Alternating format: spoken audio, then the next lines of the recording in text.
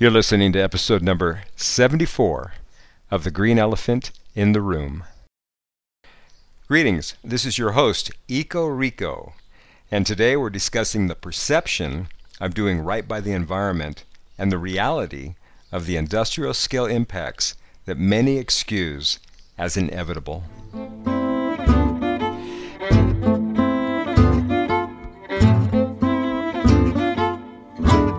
As musicians rely heavily on touring for revenue, which means more gas-guzzling tour buses and cross-country flights, bands are grappling with how they can keep playing their music and making a profit without leaving a massive carbon footprint. As glorious and life-affirming as live music can be, the magnitude of the enterprise, how much carbon a tour produces, how much waste a concert generates, can be troubling. Live music is big business. Ticket prices reflect that fact.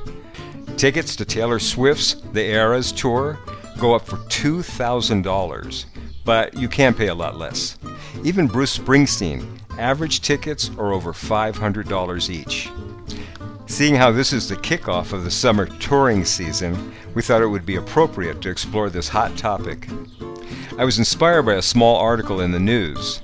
It was about an offer that performers Beyoncé and her husband Jay-Z made, and it made us think about the intentions to want to do good and the enormous scale of many of our enterprises actually are. The headline said, Beyoncé and Jay-Z offer lifetime concert tickets for fans who go vegan. So music superstars Beyoncé and Jay-Z offered fans a chance to win free tickets for life to their concerts. The catch? You have to commit to eating more vegan meals. So how it worked was, fans could submit how many of their meals are plant-based and in return get the chance to win 30 years worth of tickets. Beyoncé has long been associated with the vegan movement. The Vegan Society says that she's helped make a plant-based diet something to aim for. Under the contest rules, one fan will get a pair of tickets to one official concert by Beyoncé and/or Jay-Z for the next 30 years. The prize is estimated to be worth around $12,000. While the pair are not strict vegans themselves, Beyoncé pledged to eat plant-based breakfasts and go meatless on Mondays, while Jay-Z is promising to eat 2 plant-based meals a day.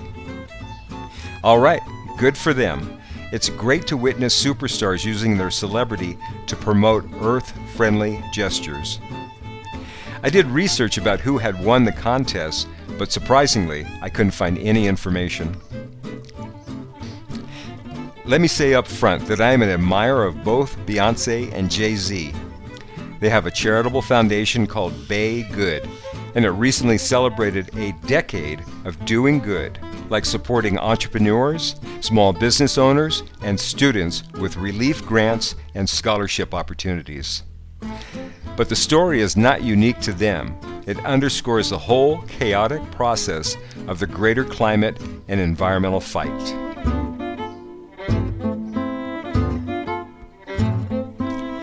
Last month, Beyoncé kicked off her United Kingdom leg of her world tour in Cardiff, Wales.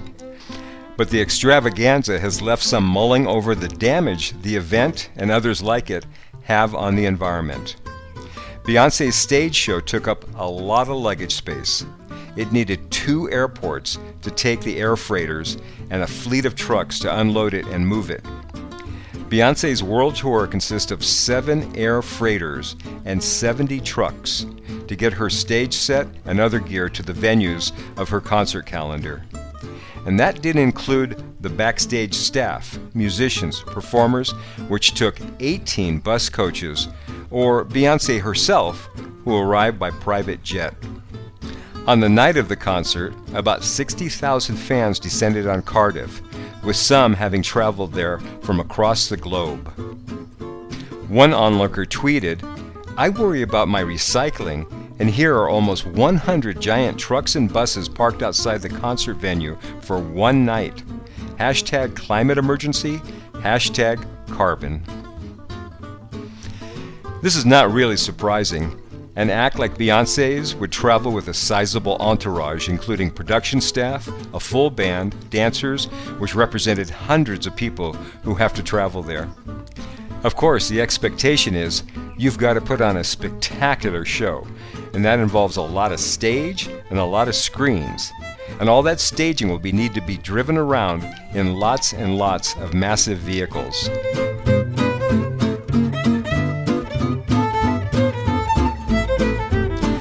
So here is the essential question. With many young people feeling deep anxiety about climate change, does any of this matter to Beyoncé's fans? She will have an audience that is expecting her productions to be as green as possible, but then you're also talking about one of the biggest artists in the world, and she can kind of do whatever she wants, in the sense that the demand will be there.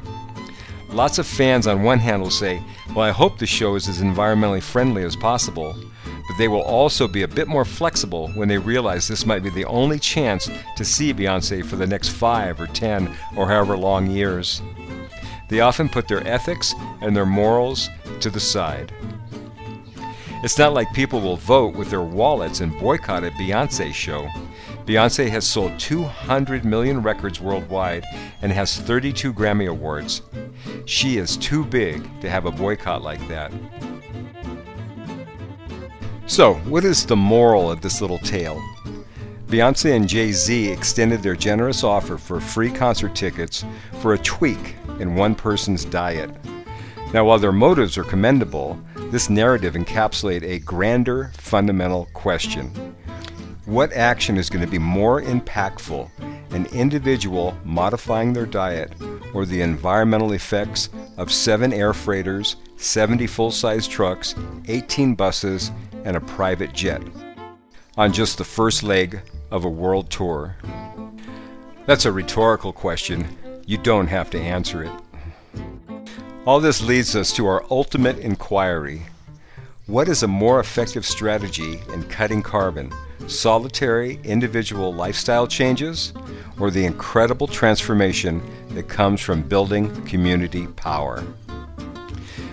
We're going to give the energizing answer to that question with resources at the end of this episode.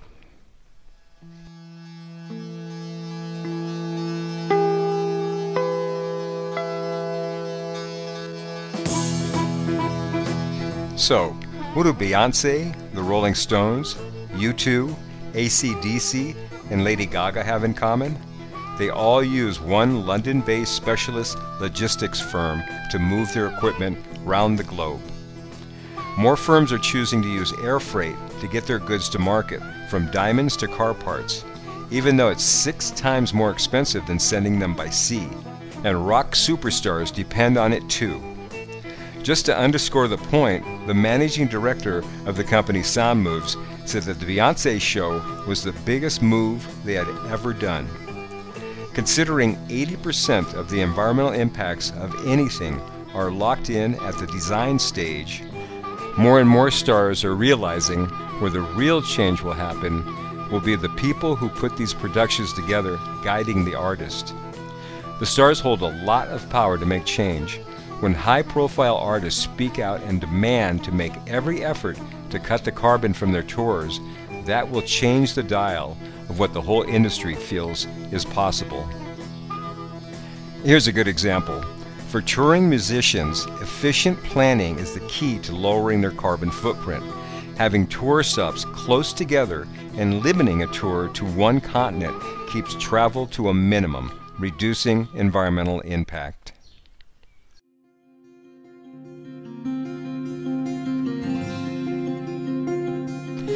Here's another model we'd like to see more of.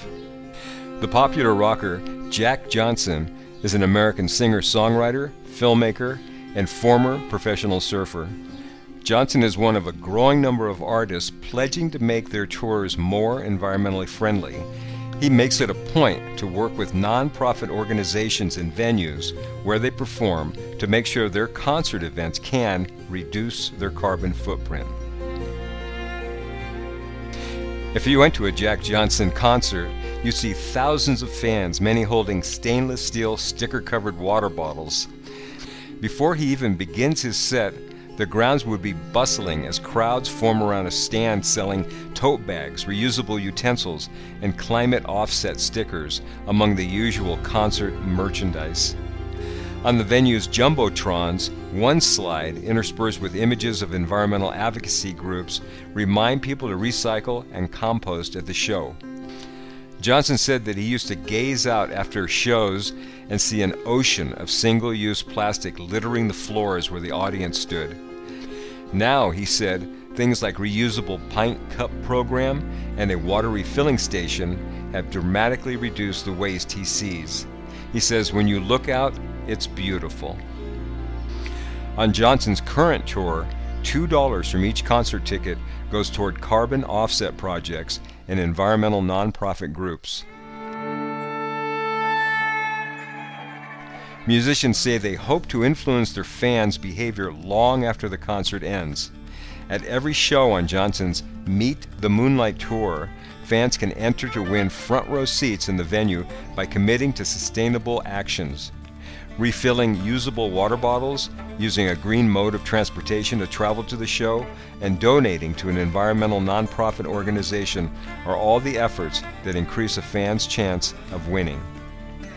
Johnson and his team encourage fans to interact with local environmental groups through a village green that has been set up at every show's venue that highlights 5 to 10 of the groups. When they tour a new area, Johnson said his team gets recommendations about which nonprofit groups to feature, such as ones focusing on locally sourced food or reducing plastic waste. The band fosters relationships with organizations over time, allowing Johnson to advocate for which groups he wants to feature at his show. I don't know about you, but I think that's fabulous, and my hat's off to Jack Johnson.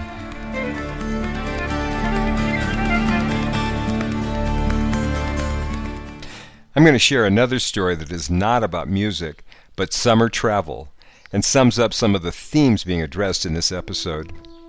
I was reading recently about the Disney Corporation, and they're marketing a $110,000 a ticket elite package tour. The 24-day bucket list adventure, which is limited to 75 guests, takes in 12 Disney resorts in 6 countries on 3 continents. Customers will travel on a VIP configured Boeing 757 accompanied by Disney staff who will provide fun and fact-filled stories, enabling you to be immersed in every location you visit. Passengers embark from Los Angeles to California next month. From there they will fly to San Francisco, then to Tokyo via Anchorage, on to Shanghai and Hong Kong, then Agra in India, Cairo, Paris, and then finish in Orlando, Florida. The tour is already fully booked. What the slick brochures and the travel promotions don't tell you is that it comes with a carbon price tag of 6.2 tons of emissions for each guest. For some perspective, globally, the average annual carbon footprint is 4.5 tons per capita. If the world is to meet the goal of remaining within the 1.5 C of global warming, every person on Earth would need to emit an average of just 2.3 tons of CO2 a year by 2030. That means cutting our personal carbon contribution to just 2.3 tons, which is half of the 4.5 tons most of us admit today.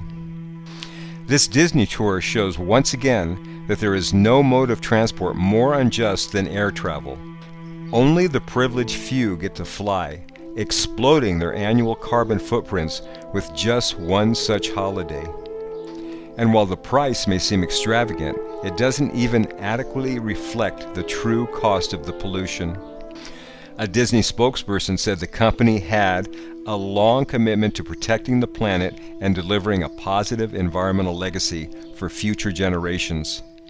Of course, what else are they going to say?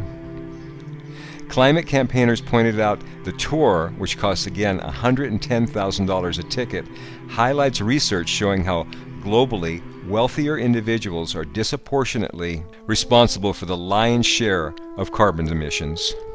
One study found that frequent flying super emitters, who represent just 1% of the world's population, were responsible for half of the carbon emissions of the aviation industry. North Americans flew 50 times as far as people from Africa and 10 times more than people from the Asian Pacific region. Another study published that same year found that the global north was responsible for 92% of excess emissions, while the countries of the south accounted for just 8%. It's bewildering that business is not doing more to support global efforts to reach net zero. This is an egregious example of irresponsible emissions, and it's not the only one. Companies around the world need to address their carbon impacts. The emissions of the wealthiest 10% of the population alone could send us beyond the agreed 1.5 degrees limit in the next 7 years, while in comparison, the poorest half of the global population will still emit far less. This carbon inequality leaves the poorest and most vulnerable to deal with the devastating consequences of our overheating planet.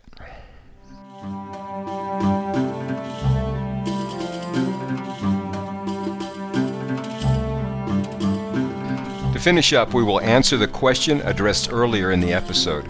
What is a more effective way to cut carbon, through individual or collective actions? Individual and lifestyle changes are great and do make a difference. They could make all the difference. However, the majority of people aren't that engaged and don't practice them. That leads us to collective action. Frankly, folks, at this point, organizing and collective action is almost the only hope we have. The last time we had an organized massive movement was in the early 70s, when 20 million people turned out for the first Earth Day. It was the largest mass demonstration in human history, and it was spectacularly successful.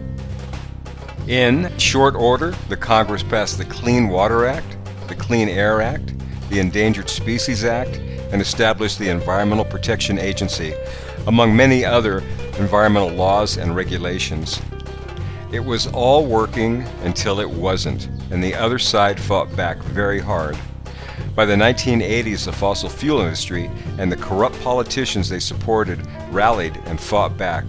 All the momentum gathered to enact a carbon tax, to use renewable solar and wind, and protect wild areas dissipated under the crush of their propaganda. With all the superstorms, heat waves, and fires, it's becoming increasingly clear that all the things predicted back in the 1970s are coming to fruition now. We have to act. We must assemble, organize, mobilize, and activate. We have to unleash the capacity to make our collective voices heard and actively participate in the restoration of our exquisite planet. Extensive research reveals that time and time again, a small number of dedicated people can increase in number until they reach a critical point. At this point, their moral message and influence can explode, having a remarkable influence on the broader population. To that point, the Green Elephant has created a powerful resource called A Call to Act. This is not a list of mild suggestions. Use reusable straws, recycle, ride a bike. It's a substantial directory of significant actions you can engage in pronto. It's a comprehensive online encyclopedia of eco-solutions. Here's an example of some of the resources listed.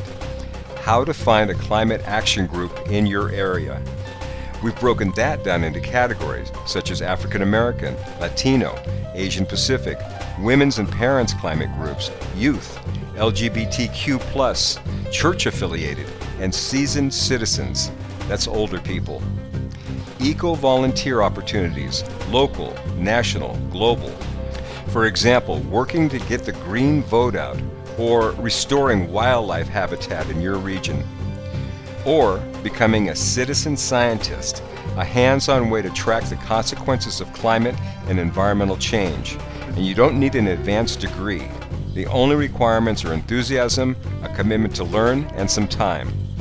Another is socially responsible investing, putting your money where your morals are.